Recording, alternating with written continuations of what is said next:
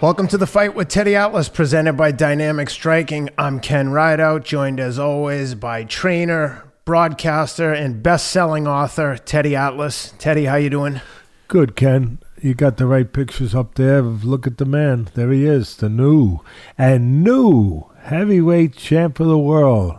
Yeah. Francis Ngannou. Wow. And he'll be able to help his people in Cameroon, too, which to me really makes him a champion of the world in all dimensions. So we'll get into that. I'll take your lead, but since you had those pictures up, I had to start with that.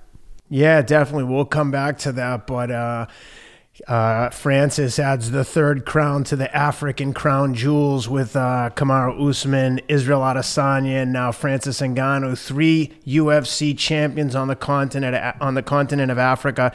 Nice to see the sport expanding to another. I'm sure that eventually they'll work in a show down there in Africa and see the UFC continue to expand its global reach. But like you said, speaking of global reach, let's talk about a fight in Gibraltar.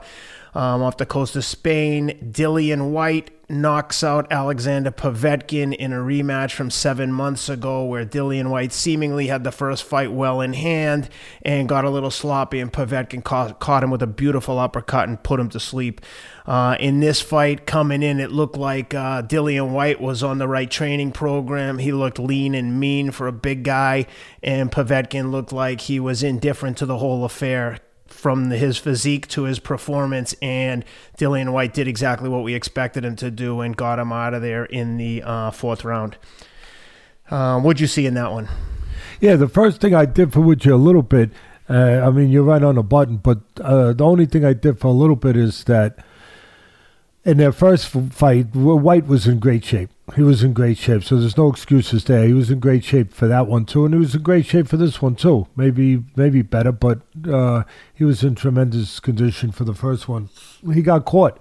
That's the thing that makes boxing so special and so intriguing, is that you're never out of it, especially if you can punch. That, the tables can be turned at any moment. That Hail Mary pass can get across the goal line. If things line up correctly for that to happen. So the first thing is that you wonder how much, there's no excuses for anything here. You sign a contract, you get in the ring. But you wonder how much being hospitalized with the COVID a couple months ago for Povetkin, how much that affected him, that he couldn't get in proper shape or couldn't get in better shape. His body didn't look bad, but didn't look great. Not that he has a, genetically sculpted body. He doesn't. But, and that is genetics to a certain extent, or unless you get help in other ways, which we all understand. But being 41 years old definitely affected Povetkin. Listen, he looked wobbly before, as the first bell rang. He looked wobbly. I don't know if he got touched on top of the head, Ken, with a punch that they didn't give you a good replay on, or what. But he looked like he was using someone else's legs in there, like he was borrowing your legs. And your legs are good, don't get me wrong. I mean, you run and they're great legs. But he looked like he had strange legs, like they weren't his, like they were trying to go back to the to the proper owner. They were trying to get away from him. He didn't look right. He showed tremendous heart, Povetkin. He steadied the ship, and you could see Whyte, even though he saw him hurt, he still was going to be more careful, more controlled, more contained this time, and not get in any way reckless. But I always say, first of all, that you judge a fighter's age, you don't judge it chronologically. I always say, Ken, that you judge it by the amount of punches somebody's taken, the amount of tough fights they've been in when it comes to a fighter. You don't judge it chronologically. You don't. I mean, you see some guys, genetics are part of it, but you see some guys that are still young when they're older. And you see some guys that are old when they're still young. So, Povetkin, he looked old all of a sudden. His legs looked old all of a sudden. And let's not forget, even though he won the first match with these two, he took a lot of punishment. He got dropped a couple times. He took a lot of punishment. And that's in the bank. That doesn't disappear. That's there. That stays. And so I think a matter of, Whyte being younger, Povetkin being 41 and a little shop worn, maybe a lot shop worn, and Whyte doing a great job. He was contained. He understood exactly what he needed to do. He finally used the jab to control range with the shorter guy, keep him at the end of his punches, and then made him pay for that. Set the table with the jab, eat with the right hand. He did that. Keep him at a distance that makes sense with that long jab.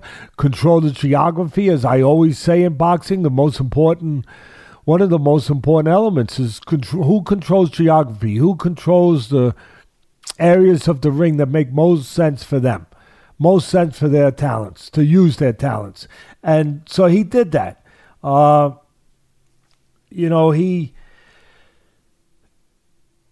He stopped him in the same round that he had hurt him in the first fight. And this time when he got him hurt, I had said on our podcast the last time, he didn't finish him. Well, this time he made sure that he did finish him. He got him out of there. And that's what you're supposed to do. I mean, not recklessly. You got to do it responsibly, but you're supposed to get rid of a guy, especially a good puncher. Customato used to drill that into my head. You get a good puncher hurt, get rid of him.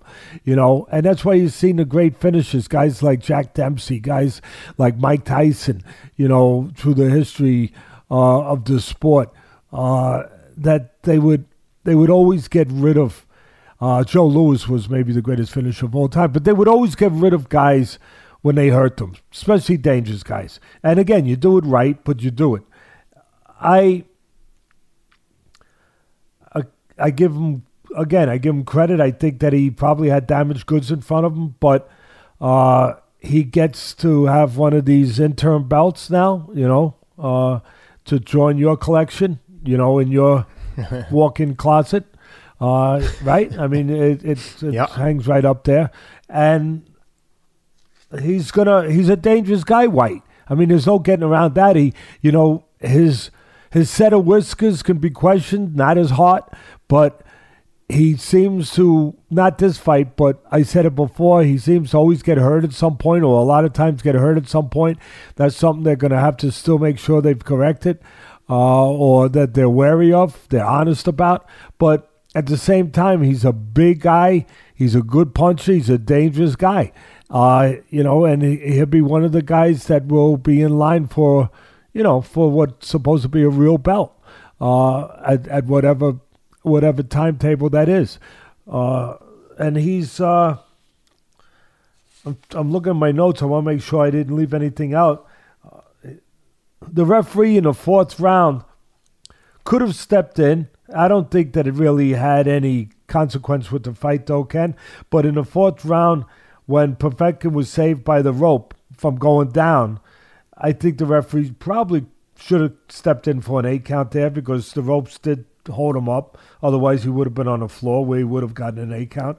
But I don't know that mattered. It might have allowed Povetkin to recuperate a little bit. But at the end of the day, I think you would have got the same results. I just want to touch everything for our great fans out there that might be thinking the same thing.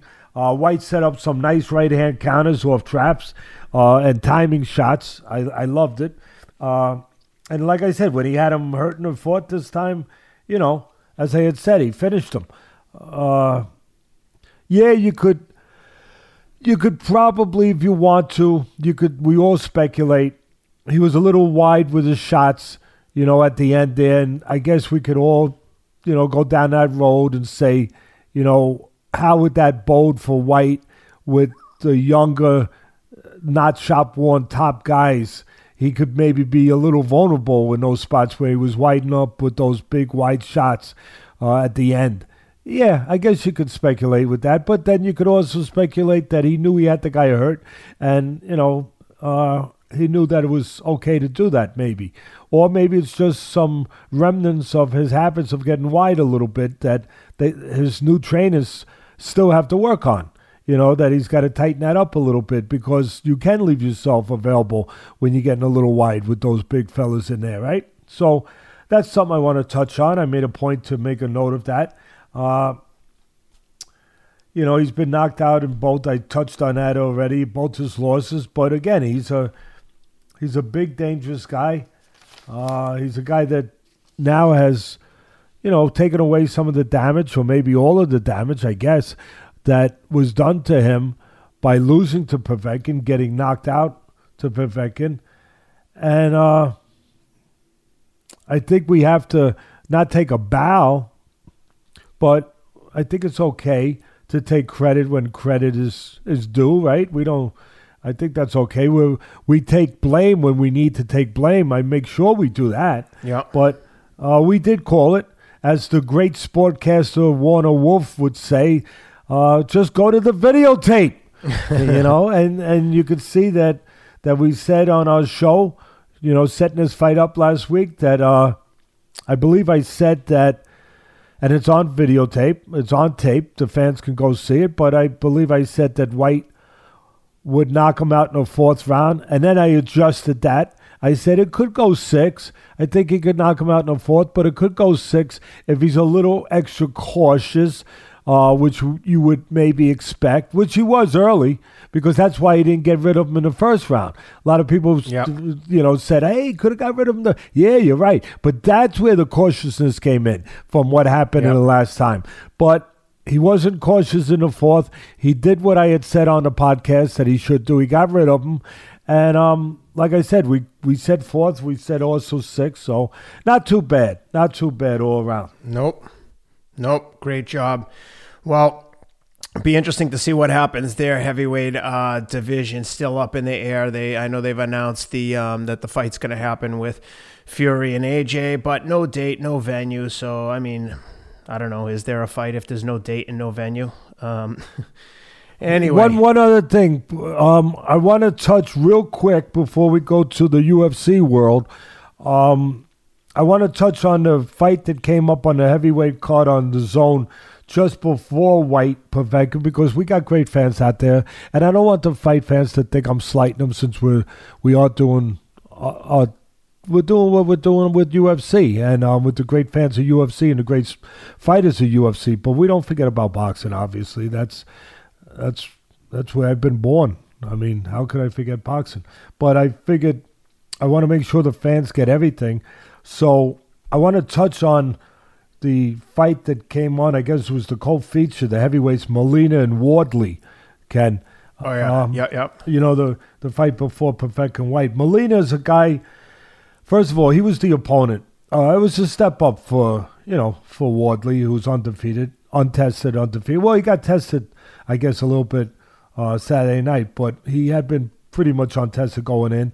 Molina's a guy who loses to the next level, but again, he tested the undefeated Wardley. He hurt him. Wardley, for the people out there, for our great fans and brothers and sisters across the pond where Wardley comes from, he has some ability. This is my evaluation. He has some ability, but needs to learn to keep his hands up and avoid right hands. I think that became apparent. And not go into his defensive moves for too long periods of time, Ken. We tried to teach on this show a little bit, and for what it's worth, and maybe help some of the people out there if they're open to help and want to get a little bit, and hopefully in a little small tiny way it can help them. Whether it's directly to the fighter or just the trainers or just the fans, that they get to understand things and help them understand, help them know maybe they were right about what they were thinking. So I offer that little bit of advice in that way, that sometimes when he went into that, slipping and sliding, especially against the ropes, that could be dangerous if you go too prolonged a period of time. You got to be able to break something in between it, like come back in between it, or break it off to the side. But if you stay there, dodging and slipping and dipping and dopping with all those punches, two things are happening. You're giving him a better chance to land something eventually. The more he throws, the better his chances are that he's eventually going to land. And you're giving him a champ. You're giving him an open door policy, basically. It's kind of like you're putting a sign up if you own a store and you went out to lunch. You put a sign up that you're not in. You're out to lunch. And people know, oh, there's nobody in the store right now, huh? Oh, maybe I'll come in right now. You're kind of putting that sign up because I'm not going to punch back. You're saying basically come in the store, that you can throw more punches than you normally would throw. Instead of throwing 3 and then you got to worry about something coming back, or 2 and you got to worry about something coming back. Now you can throw 6, 7, 8 punches knowing nothing's going to. That's dangerous. That's dangerous. And that's something that a lot of people get intoxicated with. Oh, look at that. Look at the defense. Oh, wow. But you got to be careful, because if you get in the habit of doing it too long, too much, again, you get drunk with it. Well, you might get drunk with a punch, because the guy's going to run punches at you. So I think that's something that they got to be cognizant of, for me at least, that they need to correct that, or at least be aware of that. Also, I tweeted this during the fight. I'm a tweeting man. And I tweeted that he needs to throw less feints and more punches. God, if I had $1 for every feint he threw, I'd take you to dinner tonight, Ken. I would. I mean, if you didn't live so far away. I mean, it's one thing to use a feint, but after a while, it's like I was getting dizzy with feints. Like the guy ain't gonna believe them anymore. I mean, come on, that's enough. You feint, you do something off the feint. You make the feint work for you. He was throwing too many feints. They were no longer productive feints, and we needed to see more punches. In those early rounds. Less feints, more punches. Feints are beautiful. Beautiful. If you use them appropriately in the right amounts at the right time. So that's one thing I made a note of. He's inconsistent offensively. I understand being responsible and smart, but, when you're too cautious, that can bring on danger by allowing your opponents to get brave and to take over. And you might not get control back sometimes. So it's always a balance. It's always a balance of these things. So I just want to say that's my report. It's quick. It's short, to the point. But that's my scouting report on the up-and-coming undefeated Wardley, who fought just before Povetkin and Whyte. Cool. Well, let's jump into the UFC. Awesome card this weekend. UFC 260 from the Apex in Vegas. First up, let's start with the main card, starting from bottom to top. We had Jamie No Malarkey from Australia. Knocks out Kamar Worthy in the first round. I know you had a lot of thoughts on this one. I saw you all over Twitter this weekend. What was your main takeaway there? Well, the first thing that struck me, and I tweeted about it, is it's a perfect illustration, Ken, of what I talk about fundamentals, where it's a fundamental law, for me, and in boxing, I mean, it's supposed to be kind of like it's a law. You don't run red lights, because you could have an accident, right? A car could be coming. You do not pull straight back with your hands down. You're still in the path of the punch, just like I always talk about, Ken, like a train being on a track. A train's coming at you on the track. You don't run backwards on the track. You get off the track. You let the train pass you. And same thing with punches. You don't go straight back, because the guy follows you, you're going to get caught. You're still in the path to the punch.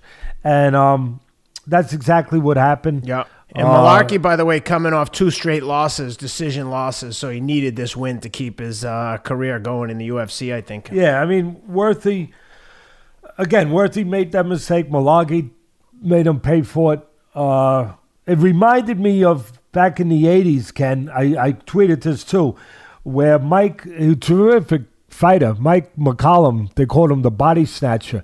He was fighting undefeated world champion Donald Curry. And Curry made the mistake. He was a good fighter, Curry, but he made the mistake of stepping straight back and in front of McCollum, who was a good puncher. Like I said, he was very known for going to the body.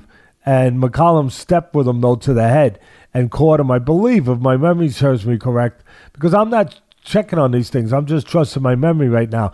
But he stepped with him with the left hook and knocked out Curry, again, for the same reason. You know, you run a red light, sometimes a truck's coming.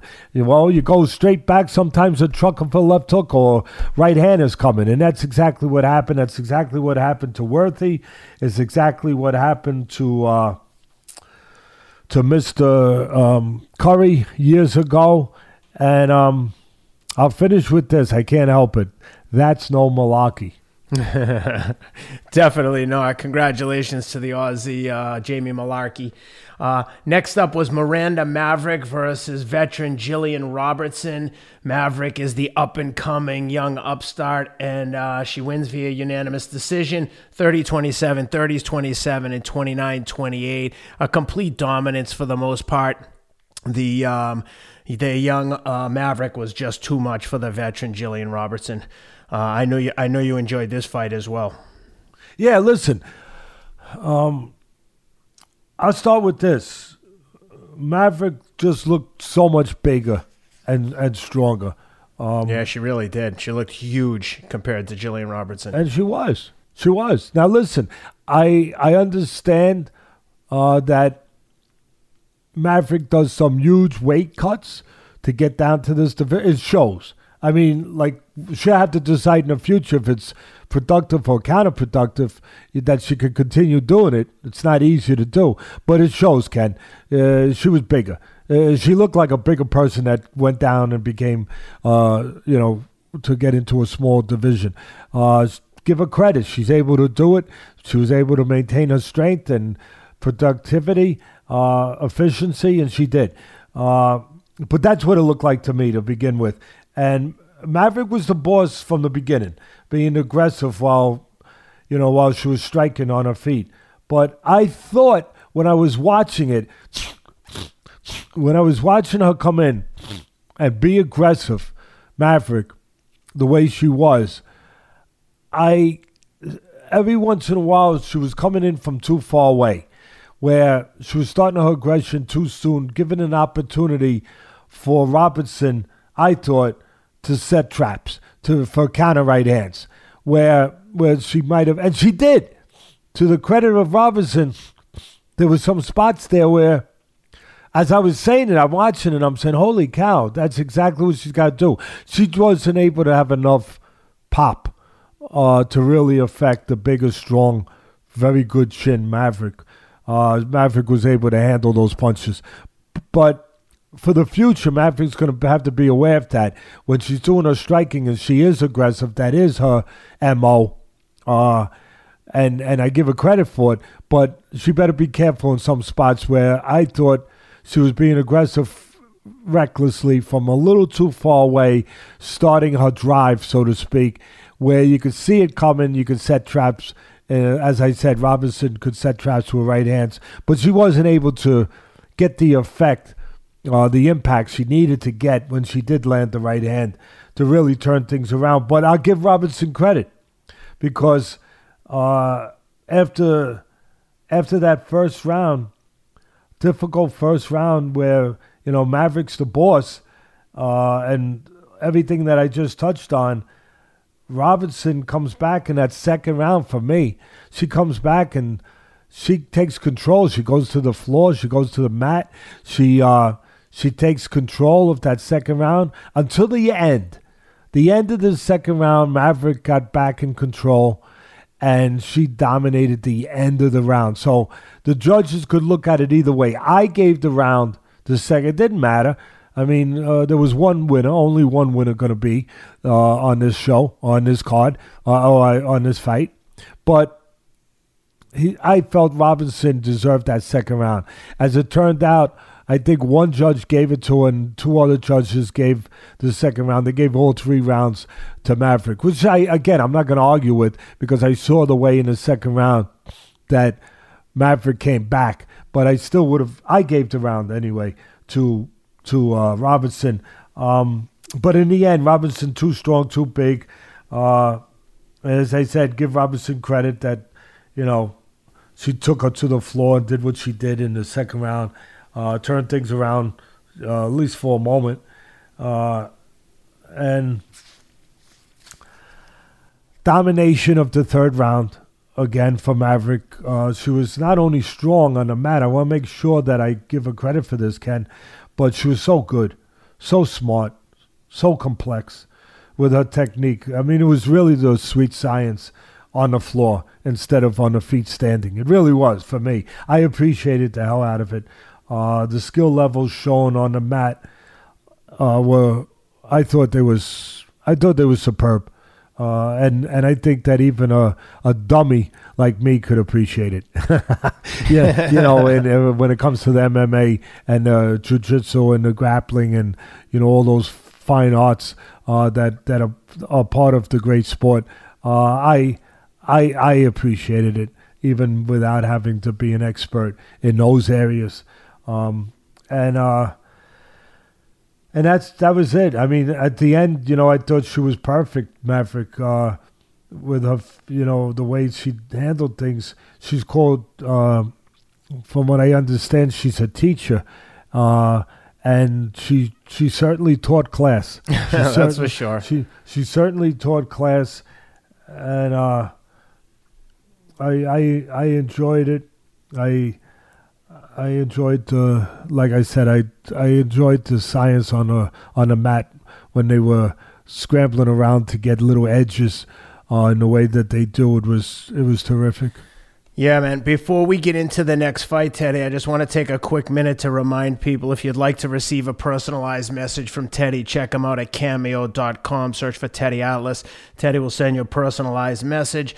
And also, Teddy, I was running this morning and was reminded of your audiobook. I was listening to one of the chapters, and for those who want to hear more about Teddy's story, about how he got started in the business, the title is Atlas: From the Streets to the Ring, A Son's Struggle to Become a Man. You can find that at audible.com, and I always like listening to that when I need a little inspiration, especially on a Monday morning. But with that said, Teddy, let's jump into Sugar Sean O'Malley. He gets back in the win column with a win against Thomas Almeida. He's coming off the first round TKO to Marlon Vera. He got kicked in the calf, and it did something to the nerve, gave him drop foot. He couldn't really stand on his foot. Marlon Vera put him away.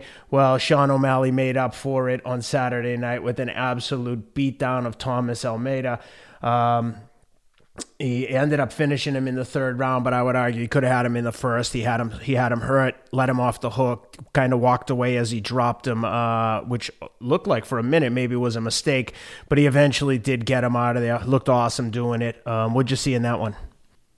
I see a future star. I mean, I don't see how you can not see that between the talent. And he's literally colorful, between his tattoos and his style. Yeah, he's colorful. And his rainbow hair. Yeah, all of it. He's got it all working. He's pretty good at marketing. He's pretty good at understanding that part of it, the commercial part of it, but he backs it up. He backs it up with incredible talent. And I tweeted during that fight, and the first thing I tweeted, I think it was the first thing, but first thing that came to my mind was, wow, I haven't seen a guy with this much talent and this unorthodox, unconventional, awkward, everything that you want to throw in there. I haven't seen anyone this difficult a style and different, unique a style since the 90s, when in boxing I saw Prince Hasim Hamed, that was a world champion, undefeated world champion. At the time, I believe he was a southpaw, Hamed, if my memory serves me correct. But on top of that, he was a very awkward guy. He was very unorthodox, great power. O'Malley looks like he's got great power. Really, really unique and different. I mean, Hamed got away with that and dominated with that. Up until the point that he paid a price for some of the things he did unconventional, some of the things that he did not by the playbook, not by the Boxing 101 book, where he did things wrong, but he made it right, like Roy Jones. I often say Muhammad Ali, they had the ability to do things wrong, make it right for them. But he made a career out of it, Hamed, until he ran until he ran into Marco Antonio Barrera. I mean, Marco Antonio Barrera, one of the great Mexican fighters of all time, one of the great fighters, period, world champions of all time, wound up making him pay for some of that and took him apart. But up until that point, he made a cottage industry out of being awkward, out of being different, out of being unconventional. And again, that's the first thing O'Malley made me think about. Wow, I haven't seen this since then. And he, he's a fun guy to watch. And he's wiry, he's wiry. He confirms things that I always say. You see a skinny, wiry guy like that. I always say, that punches are these guys. I know you see other punches like Tyson and great punches, Foreman, Joe Frazier. I get it. But these wiry, skinny guys that look like they could use an extra meal sometimes they get torque, they get leverage, they get power. And Rob, I know, is going to put the list up there for me. I had asked him, but I mean, it comes to mind guys like Arguello, Carlos Zarate, Bob Foster, Lou Jenkins, Tommy Hearns. I mean, for the great fans out there, Google these guys, see how skinny they were, and see how they knock guys sideways. So O'Malley has that kind of wiry frame. He gets that kind of power. He has good instincts too, controls range really well, sets offense up with the jab, keeps you in his range at the end of his punches. Then he switches from orthodox to southpaw. He steps back at the proper time, sets up counters and traps. Really, really, really a difficult guy to prepare for.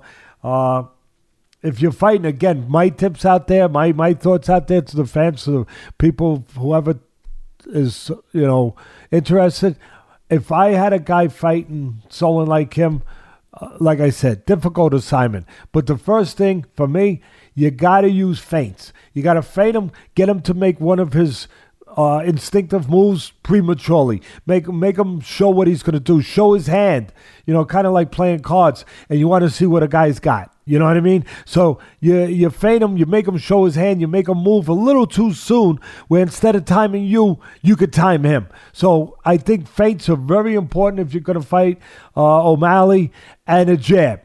You got to use a jab, kind of like, we'll get to it later, but like I had said about Ngannou, he's going to have to use a jab in his rematch with Miocic, and he did, to stabilize the guy, to keep him stable, to keep him under control. And even if you jab to the chest, you aim it down lower, because you might not be able to catch him in the head. He's pretty slick. So you catch him here, you stabilize him, you keep him in front, you keep yourself in the game mentally. You give yourself hope. You give yourself confidence. You're not getting frustrated. That's part of it.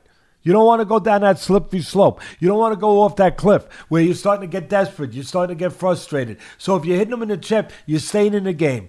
You're keeping yourself where, okay, you're not getting frustrated. I'm mentally staying where I need to stay. And physically, you're staying where you need to stay, because you're keeping them stabilized. You're keeping him in control yourself. You're keeping him in control, where you keep him in the universe you need him to be in, the place you need him to be. So for me, if you fought a guy like that, and then after you do all that, good luck. Yeah, it's still good luck, because you got to go freaking execute it. But that's what you got to do, I believe, if you're going to fight a guy like him. As I tweeted, O'Malley, as I said before, he's literally colorful, right? And he's great talent, unique guy, and I look forward to seeing more. But for me, the matchmaking's important, because to watch a guy with that kind of style, it's an acquired taste, so to speak. It's like kind of having a special kind of dessert that's very rich. You can only have so much of it. It's great. It's great. Don't get me wrong, but it's very rich, and so you got to have it at the right time and just the right amount of it. Kind of, that's how O'Malley is. You got to put him in the right guy who you feel can test him, because otherwise it almost becomes almost like a cat playing with a mouse, or a cat play. Yeah. You know what I mean? Like it's not it becomes like not competitive. Like you lose your interest. Like a cat's toying with a mouse. You know the mouse ain't freaking winning, right? I mean, so after a while, like how long do you want to watch a cat toy with a mouse? Not too long. So unless you're one of those sick individuals that, gets some, unfortunately we have some in this world, that get pleasure out of seeing such things, that probably shouldn't have pleasure out of. But for the most part, I think that to really enjoy O'Malley, it's got to be in there with a guy that has the talent, has the mindset to be able to put himself in a chance to win with the fight, to deal with that kind of difficult style, difficult talent. Yep. Well, Marlon Vera certainly had that plan with the low calf kicks and caught him on the, I don't know what the nerve is called, but basically caused his foot to basically couldn't lift his foot. So that's one way. But yeah, it'd be interesting to see how that. No, you're 100% right. 100%. Hey, much like our friend Poirier with McGregor. Yep. I mean, smart. He was so smart. He took the legs away. It was a big part of his fight plan. Brilliant. Yep. So yeah, those things are available to use. You got to use them. You got to use everything when you're in that octagon. Next up in the co-main. Hey, but I got to finish. I can't let this go. Kind of like you did. You used your legs when you were in that octagon with the new heavyweight champ of the world. It's out there. The heavyweight king. Heavyweight king Ngannou. When you were in the octagon with him, you used your legs. He did too. We were supposed to be just using hands, but he threw a high kick. See, I know. That wasn't right. That wasn't right. Hey guys, just want to take a quick pause to give a thank you to today's sponsors sponsor Athletic Greens, the all-in-one daily drink to support better health and peak performance. I love this stuff, and I know Teddy does too. He's been taking it religiously for the past month or two. He's down over 30 pounds. That's not to say Athletic Greens is a weight loss supplement, but with the reduction in calories, it's important that you're getting all the right nutrients, and Athletic Greens helps you do that. This stuff is literally an insurance policy for your health and immune system. These guys spent 10 years with top nutritionists and doctors to create this formula. It's made from 75 whole food sourced ingredients. It has vitamins, minerals, prebiotics, probiotics, and antioxidants. This is, like I said, an insurance policy for your body's health and immunity. It's all you need to stay on top of your immunity with 12 servings of fruits and vegetables. No need for multivitamins or whatever else you're taking. Athletic Greens has you covered. And Athletic Greens is also giving our listeners 10 travel packs for free with your first order.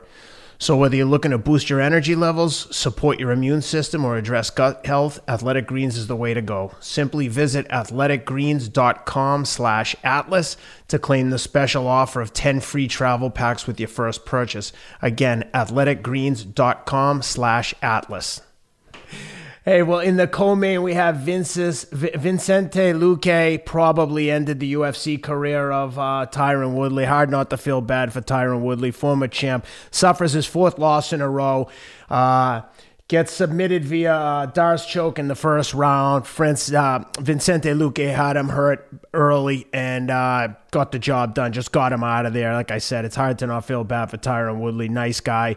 But fourth loss in a row. Probably the end of the road. What'd you see there? You set it up perfect, Ken. Perfect. I mean, it's sad to see the great ones go out, when they go out. What's he, 39 years? I think he's 39 years old, either 38, 39 years old. And to see the end come, there's a guy who was a world champion for a couple of years at welterweight. To see him go out where he's not able to obviously produce at that level, the level that he used to produce at. It is difficult. It is sad. He's 38 years old, and I just want to point out his 4 losses were against the current champ, Kamaru Usman, guys. Gilbert Burns, top contender, Colby Covington, and Vicente Luque. I mean, all killers. But nevertheless, in the UFC, if you're the former champ and you want to be the champ, those are the guys you have to beat, and he's lost to all of them. So no, listen, exactly right. You couldn't have said it. I couldn't have said it better. You pointed out all these monsters that they were against. They weren't against cupcakes, but this is what you have to beat. If you're going to be in this business, you have to beat those guys at this point in your career. Otherwise, you're not gonna be in the business. So those are the guys. Those are the ones that he has to beat, and he can't beat them anymore. Unfortunately, it looks like so. But he did give us something before he went out, didn't he? He gave us a hell of a first round. The two of them did, but. You talk about going out guns blazing. Give him credit, Ken. Going out on your shield, guns blazing. He went out guns blazing. He did. It was an old Western. I got in a little trouble. My man Rob, our man Rob, who looks out for me. I sent the tweets. He puts them up. The fans got a little crazy because it was such a good first round. The way it started. I mean, he goes out there, Woodley, he hurts Luque. Luque comes back and hurts him. I said, wow, this is like Hagler Hearns. For fans go, whoa, blasphemy.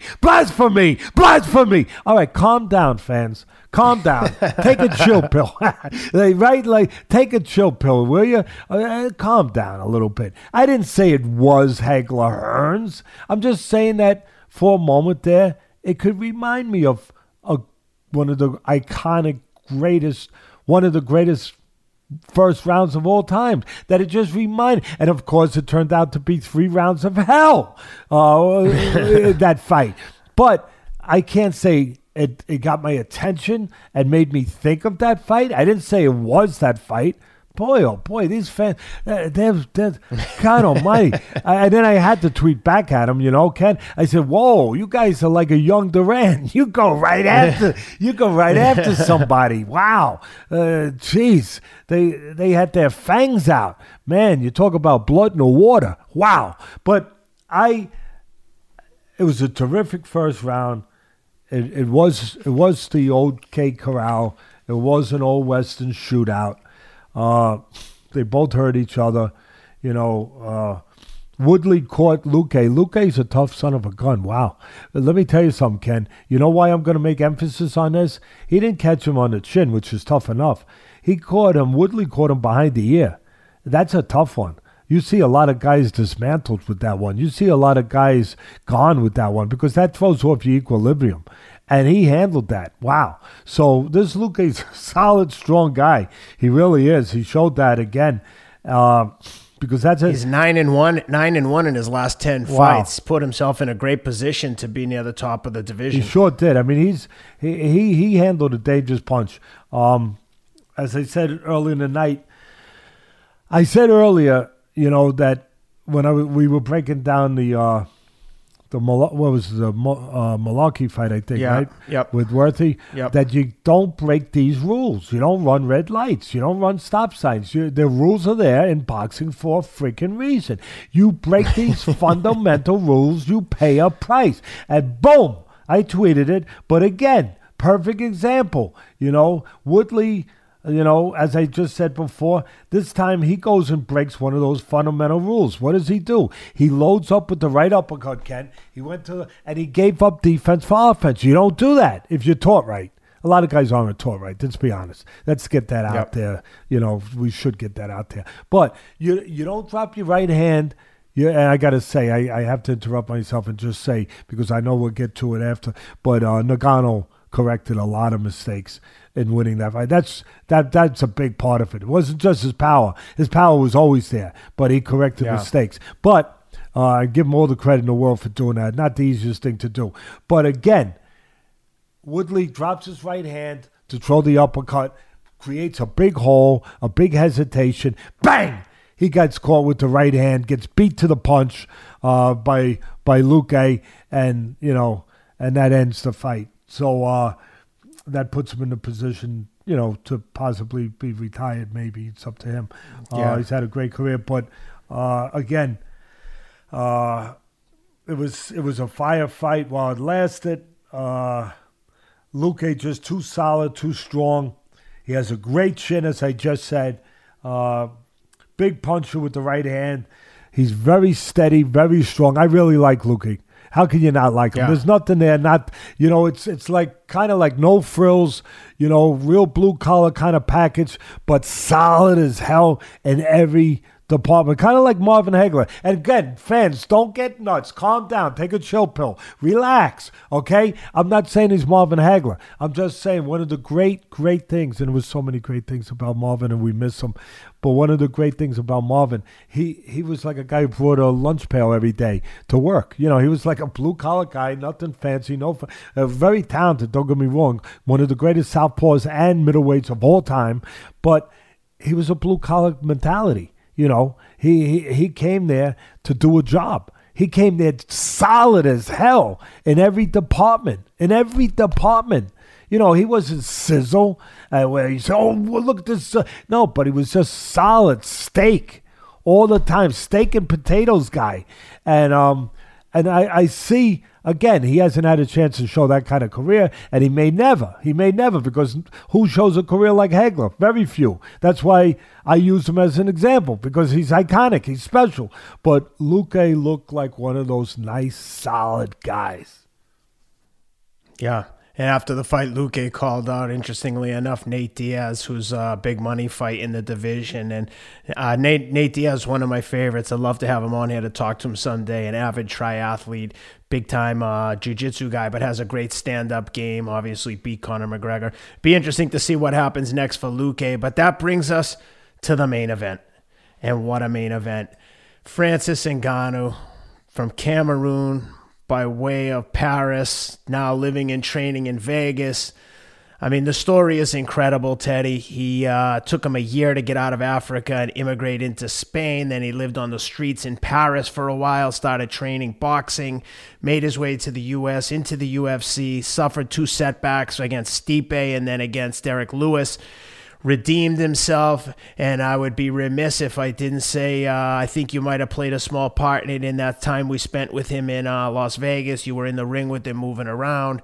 Leading up to this fight, you basically said exactly what Francis needed to do. He executed perfectly. You predicted exactly what would happen, and Francis got the redemption he was looking for. He's now the heavyweight champion of the world in the UFC, and man, I hope he has a long reign. He's a super nice guy. His story is so inspirational. If you don't know it, I'd suggest you find a way to hear it. He's been on Rogan talking about it in depth. And congratulations to Francis and his manager, Markel Martin. Great job by everyone involved. And take it away. Yeah, thank you, Ken. Just to add to what you just said, if you want to hear his story, you could also hear it by going to the archives of our podcast where we had him as a guest on our show, and he was terrific. He was tremendous, and he talked about that journey. So you could also get it there. Of course, nothing surpasses the great Joe Rogan, but you could definitely hear it also on our podcast. I gotta take a little credit. Not with in the part that you just was gracious, good enough, nice enough to mention that I trained them for one day. Nothing with that. But although I think that they did learn from that, I think they did work off of that a little bit. But that goes to their credit that they did, and to his trainer and himself that they did. So congratulations. You improved yourself. You needed to improve yourself. You did. You needed to be a guy that was more than just a powerful guy. You are. You have, I think, you can have a very long reign. But the thing I take credit for a little bit, kidding around, but as you touched on, I went on the UFC show with Ariel Helwani and Chael Sonnen, and they're the best, doing that stuff. All those guys, Rogan, all of them, John Annett, DC, Bill Spang. I mean, those guys, I don't know, they just do a really, really top job in their element there. But I did go on Helwani and Sonnen's show. They have a really good show. And a lot of smart people were picking Miocic to win, A lot of people in the business that know the business were picking him. But I felt very confident. I went on the show and said that Ngannou would win. And That's right. Part of the reason was, and I think it played out, but part of the reason was a lot of people was like, we knew we had 3 years. There was a little over 3 years since the fight. We knew that Ngannou had 5 fights, and that he had a chance to improve and to get more seasoning, get more experience. That was going to make a difference. We didn't know how much a difference, but it could make a difference. We understood. But then other people said, yeah, Miocic got better too. That's where I differed. Because I felt that my evaluation, my way of handicapping, looking at it from my standpoint in my business, was to look at it again. Fighters are not judged chronologically with their age. They're judged by the amount of punches they take. So I looked at that and I said, wait a minute. 3 years later, Miocic now is 38 years old, and he had 3 tough fights with DC, Daniel Cormier, one of the great UFC fighters of all time. He got knocked out in one of them. He took a lot of punishment in those fights. I think that's going to take away from him. I think that you can't ignore that. Instead of saying he's going to get better, maybe he slides a little bit, just a little bit, while the other guy goes up a little bit. Turns out the other guy didn't go up a little bit. He went up a lot. But that's how I was handicapping it for the people out there. We were talking about with my bookie and all that stuff. You got to have some kind of formula. That was my formula. That was my way of looking at it, was that, yeah, those fights are going to take away from those 3 fights, those tough fights with those punches he took. He got knocked out, as I said, and one of them with DC. That's going to deteriorate him a little bit. And so I think all of that was at play. But the most important thing at play was the seasoning, the experience of Ngannou, and I touched on that, where he'd been there now. He knew what it felt like to be on that stage, to fight for the heavyweight championship of the world, to feel what it does to your body, what it does to your mind. You got to feel it. You got to be in that environment. You got to breathe that air. You know, if you're going to climb a mountain, you got to get to the top of the mountain, and you got to pull in that thin air and know what that thin air feels like. Because it feels different. It can make you dizzy. And you got to be ready for that. You can't panic when it comes. And he got a chance because that thin air made him a little dizzy the first time, where he showed all the heart in the world. He got dominated that first time 3 years ago. But my God, he showed a great chin, an iron chin. I haven't seen too many chins like Ngannou has. He showed an iron chin, and he showed a great heart. He was tired after the first round. He was tired after the first round in that first fight. I don't know if he was in the best of shape. He was definitely in better shape this time, but I don't think it was just that he didn't do his work to be in shape, cardiovascular and every other way in that first fight. I think it was also a combination of what I said, breathing the thin air, that can affect you. It can affect you physically. It affects you mentally. What affects you mentally affects you physically. It does. And it can burn you up. It can tire you out. And I think just being in that air, that moment, not being used to it the first time, he burnt up a little too fast. He came out too hot, too fast, too out of control, and I think it affected him. It affected him mentally, it affected him physically in that fight. And he showed unbelievable heart to get through that fight and lose a decision. That's what I saw.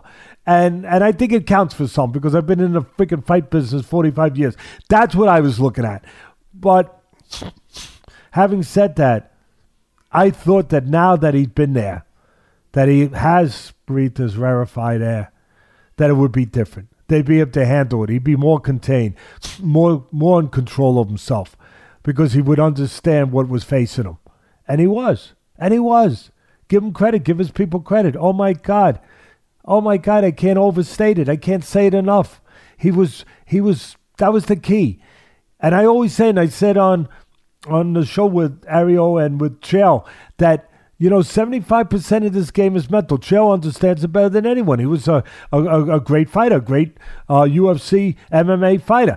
That's 75% in boxing, and it's the same thing in MMA. Maybe it's even more. It could be 80%, but at least 75% is mental.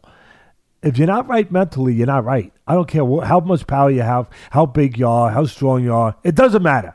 And this time, having gone through it once before, I had said I think he's going to be better mentally. And that's the key. He's going to be okay. He's going to be what he needs to be mentally. And that's the key. The body will follow. But the mental part, that's the general. The body is just the soldiers. They just do what the general tells it to do. And I felt that this case, the general would be better. That the mind would be better. And it was. And I always talk about the delivery system. It's one thing to have a bomb, but if you don't have a means to convey it to the target, what does it do? It blows up, it makes a hole in the ground, and when it rains, you could go swimming. The great Customato used to say, you have to get a delivery system. He got a delivery system. And I said, the delivery system, and we talked about it when we trained. Ken, you were there, when we trained. I said, listen, you got to start using that jab the right way. It's a foam pole. You got to start snapping it out there, getting full length on it, being able to control guys on the outside and set everything up off that. Well, he sure as hell did that. The jab became it became a laser missile system. It became like a laser guidance system for the missile. Now he had that, where before he didn't have that. So he had the delivery system. He was contained. He was controlled. He was within himself. Like the great Michael Jordan always said, don't let the game control you. You got to control yourself. Stay in control. Stay within the game. Don't let the game get control of you. Well, that's exactly right. And that's exactly what Miocic did. He stayed in control. He didn't let the moment, the game, the fight get in control of him. He stayed in control. And that's what I always teach. That's what you're supposed to teach. That's one of the most important elements in this game, is to mentally be right, to be in control of yourself, to know that you make the decisions, not somebody else, that it's your choice, not somebody else. It's your world to control.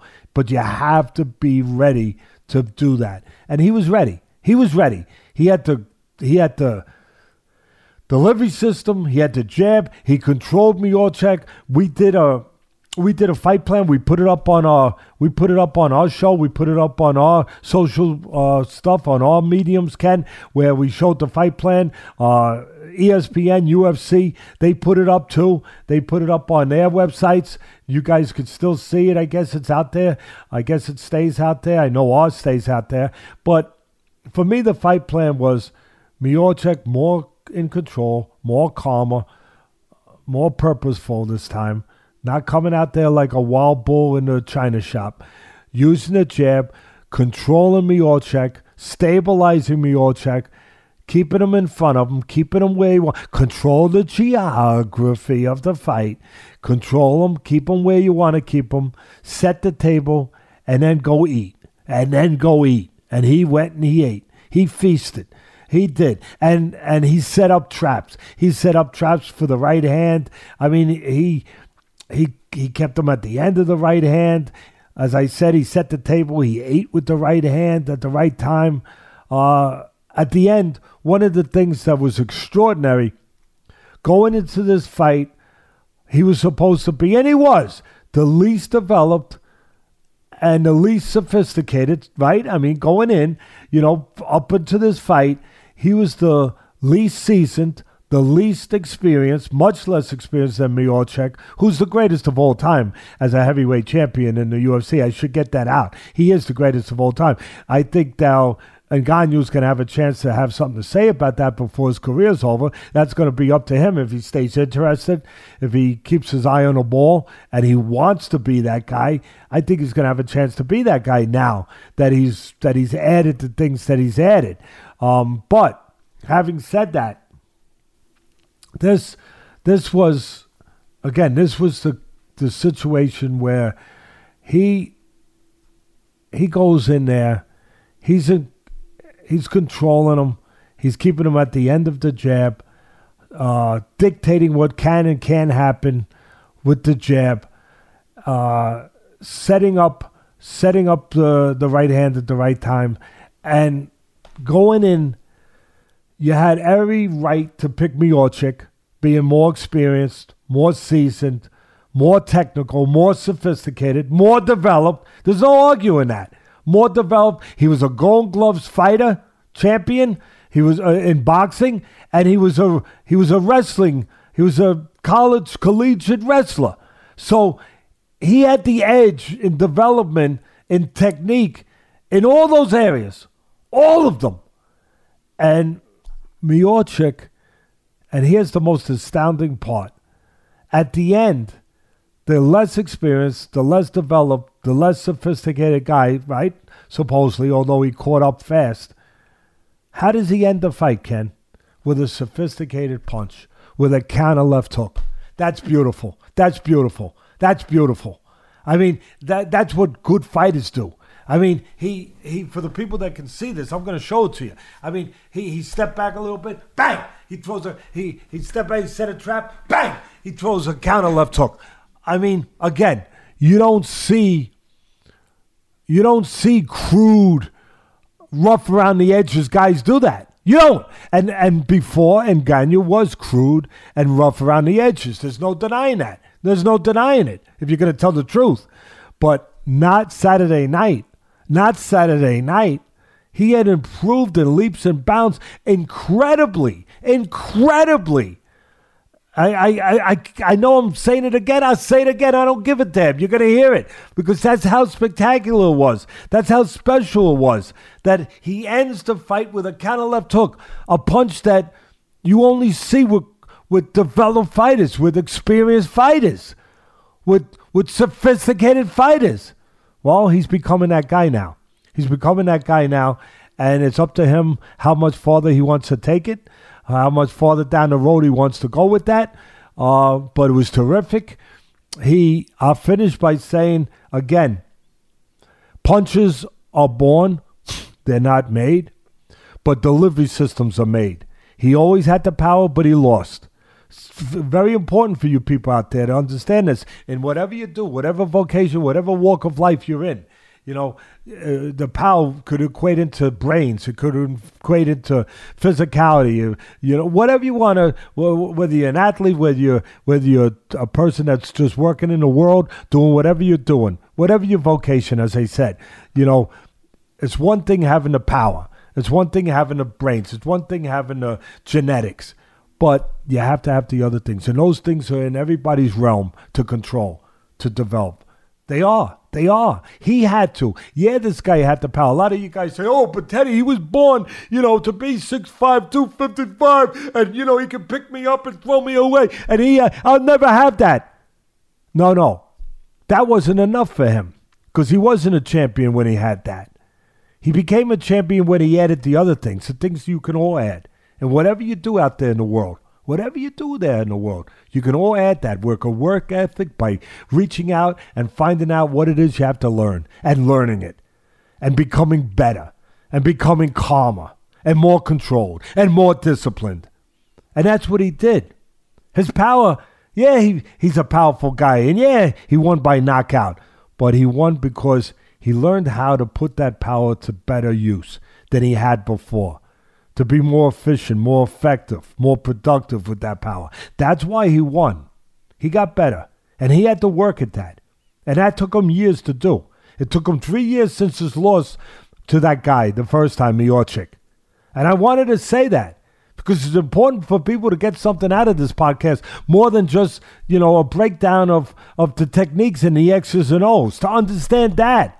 So hopefully it can help you in whatever your arena is, whatever your ring is. Because we all are within a certain ring, within a certain octagon. Whatever that happens to be, we're all fighting for something. So I just want to make sure I made that point. And again, my hat's off to him. Ngannou, congratulations. Francis, all your people, congratulations. You learned what you had to learn. You walked through what you had to walk through. You took the journey you had to take. And you did it. And you know what the greatest thing about you being a champion is right now? It's for what you stand for and what you can do in your home country of Cameroon. Because you can change people's lives there. You can affect young people's lives there because of who you are now. You can do that. And I know that you got it in the heart. You got it in your heart, your soul, your mind, your character to do that. I know you do. And I believe you're going to do that. And that's going to make you a special champion. And as I said earlier, I'll finish with this. You can go, and Miocic is the GOAT. He's the GOAT right now. But you have a chance to become that now. I mean, it's up to you how far you want to go down. That'll be up to you how far you want to go down the road with this. But it's there for you. But most importantly, you did it. And you have an opportunity, as I said, to change people's lives over there in Cameroon and everywhere. But I know in particular in Cameroon. Good luck. God bless. Well, a couple things. First, what a chin on Miocic in the first round. He ate some huge shots that I thought were going to put him down, and he walked right through them. Next thing I wanted to touch on is credit to Francis's coach, Eric Nixick. I mean, showed great humility in having you come in and work with Francis one day. He wasn't threatened at all. He was there. He was actively paying attention, listening to everything you had to say with regards to the stand-up game. And those guys at Extreme Couture deserve a ton of credit for what they've been able to help Francis achieve. And again, his manager, Markel Martin. Just a great team around Francis, and I'm looking forward to see what he does. I know his people in Cameroon, I saw some videos over the weekend that they were going crazy over there when he won, as they should. Such a big win for not only Cameroon, but again, the whole continent of Africa. Three reigning UFC champions. Regarding what's next for Francis, I know after the fight, there was a lot of talk about John Jones, and of course, John Jones is angling to get paid as much money as he can, but I thought it was interesting that after the fight, they asked Dana about that. Dana said, if I were John, I'd start considering going down to 185. I think this is all contract negotiation ploys, because John Jones answered with the best tweet of all. He said, I've gained a ton of weight. I retired from light heavyweight. I beat everyone. Now all of a sudden I'm afraid to fight the heavyweight. I knew exactly who I was getting when I put on the weight. I knew who the possible opponents were. To imply that I'm afraid as part of the negotiation tactics is silly, which I agree with. But I would love to see, I'm dying to see what happens here, because you also got Derek Lewis in the wings, and Derek's been beating people up left and right, so he's obviously out there. So I think that the UFC will use that to their advantage. They'll try to get the best deal they can for themselves with both Jones and Lewis. But I think, look, at the end of the day, I think Francis has to fight both of them, whether they're next or the two of the next three, whatever. I mean, it's just crazy, like we talk about all the time with the UFC. There's no layups. It's no like, hey, congratulations, you won the title against a super tough guy. Now here's like, number 3 contender. No, next up, who's the next killer in line? Okay, let's go, you're up, which makes Stipe's run all the more impressive when you know he's in there with everyone. 3 fights in a row against Daniel Cormier, probably one of the best combat sports fighters in any discipline. Olympics, wrestling, UFC, MMA, champion in multiple divisions, two division champ at the same time in the UFC. So anyway, the point is, like, there's no soft touches. You're in tough every time in the UFC, especially when you've got the belt. Who do you want to see him fight next? Yeah, to what you just said, the UFC is like the 1940s, 1930s New York Yankees, murderer's row. Yeah. Murderer's row. I mean, for me, listen, I think a guy like John Jones earns the right to possibly be that next because of just his greatness, his iconic greatness. There's not too many guys out there that can say that, and he's an iconic guy. He's older now. He's a smaller guy, but we've seen smaller guys move up and bigger guys in heavyweight in boxing. We've seen it. We saw Roy Jones do it with Ruiz. I know it's a whole different level of talent and everything else, but, we've seen it.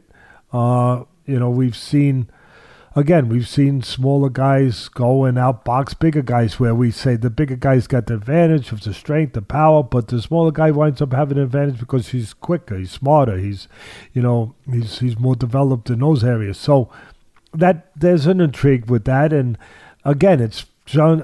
I think Jones has earned the right to be because the fans will want to see it because of his greatness, because of how special this man's been. He's never lost a fight. I know he got disqualified one, but it's not it's not. There's an asterisk next to it because it's not a loss where he really lost to the guy because he wasn't able to beat the guy. It was a disqualification.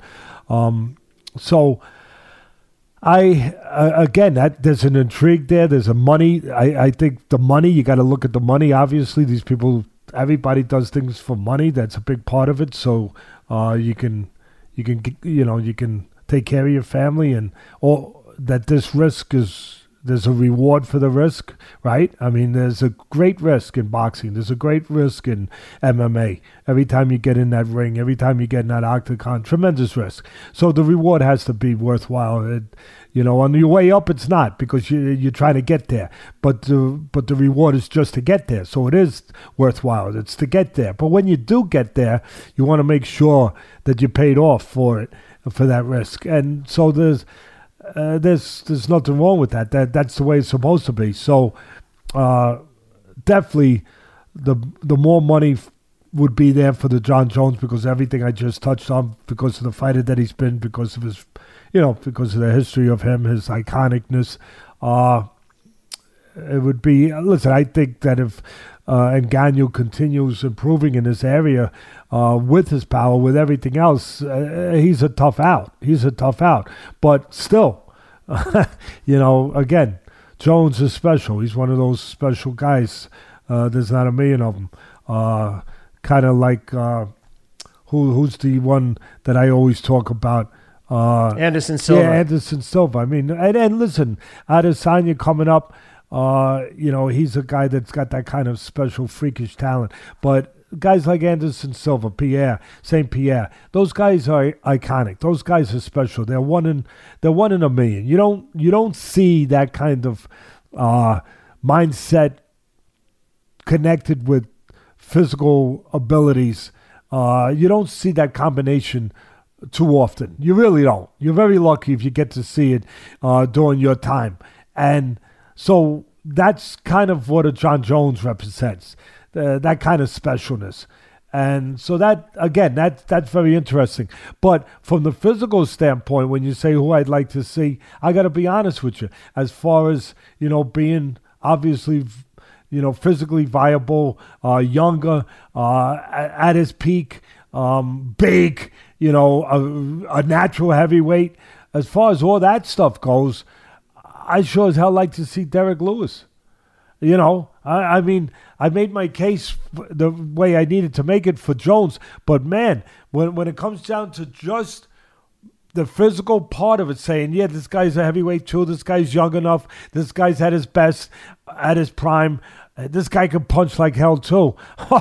When I see that, I say, I'd like to see. I know he doesn't have the name value, the marquee value that Jones has. I know that. But boy, he's got everything else. He's got what I want to see as a fan.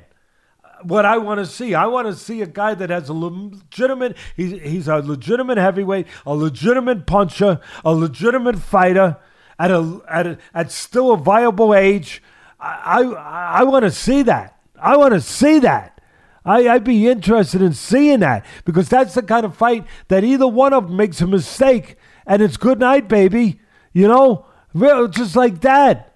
Next thing instead of being in an octagon, they're hanging out with Ken, because everyone now, all the fighters hang out with Ken. They're hanging out with Ken and they're doing bike riding, to get back.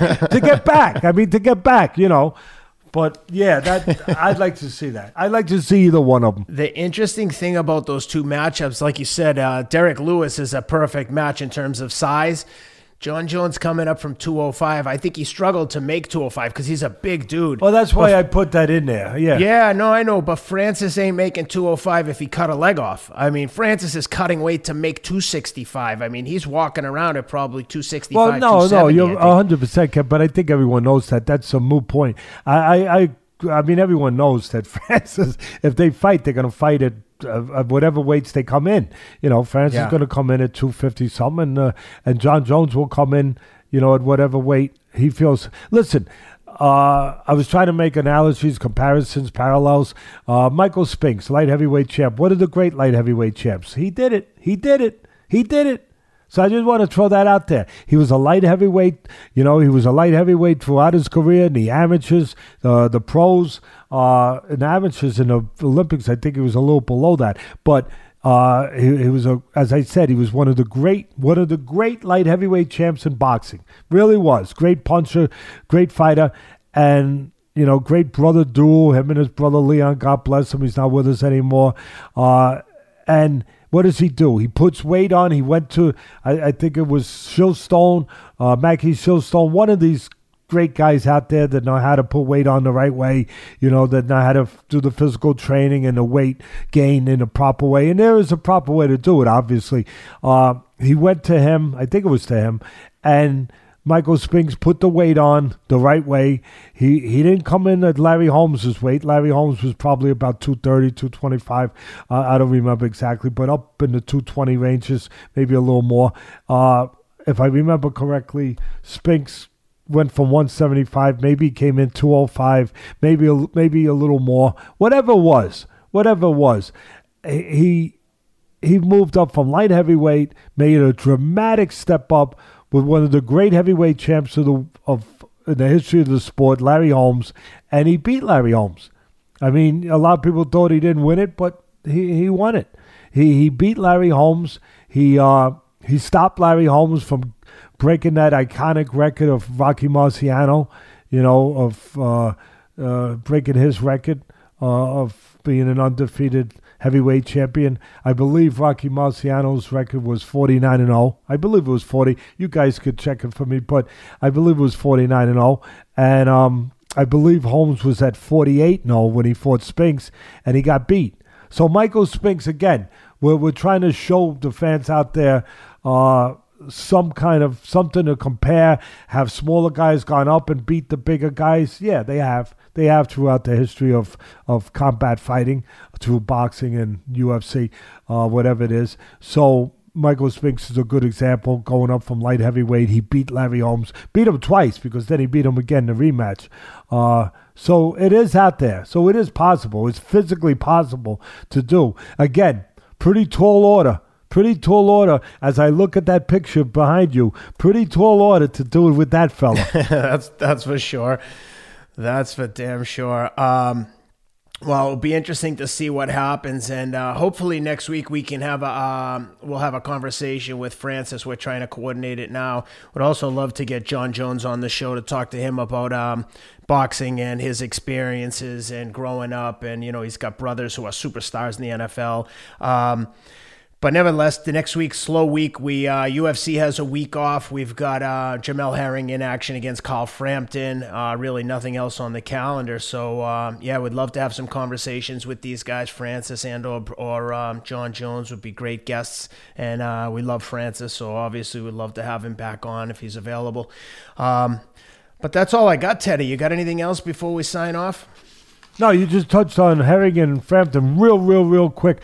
Frampton's stronger physically. He's a stronger guy physically.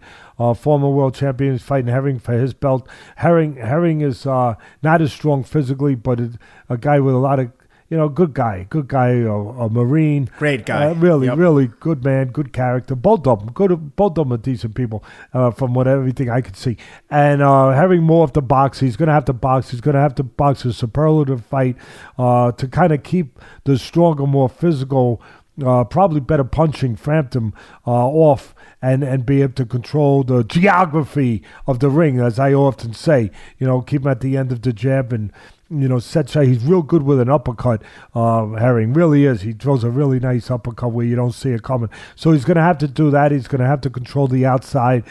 Frampton's going to probably have to get close, use his jab to do it, but get close to be able to use his superior physical strength. It might be a little bit of a chess match, but it should be an interesting fight. Yeah, I'm looking forward to that. And by the way, I saw a lot of comments on the Ngannou fight plan video that you put up from your basement about how fit you looked. I know you've been taking your athletic greens and doing the right thing and eating a healthy diet, and I'm glad to see it's paying off. COVID, I know, can be was a bit of a distraction for a lot of people to stay busy and active without being able to go out. So congratulations on all the newfound fitness. Keep up the good work. And yeah, man, you look great. I'm trying. I'm trying to be like you, Ken. Hey, I'm trying too. Well, guys, thanks for being with us. Like I said earlier, if you want to get a personalized message from Teddy, please go to cameo.com and please check out his audiobook available on Audible. And dynamic striking. Don't forget those. Of course. All the instructional videos on dynamic striking, learn about all the different jabs. He covers everything there. And with that said, thanks for being with us. We'll see you guys next week. And, thanks for all the support. Take care.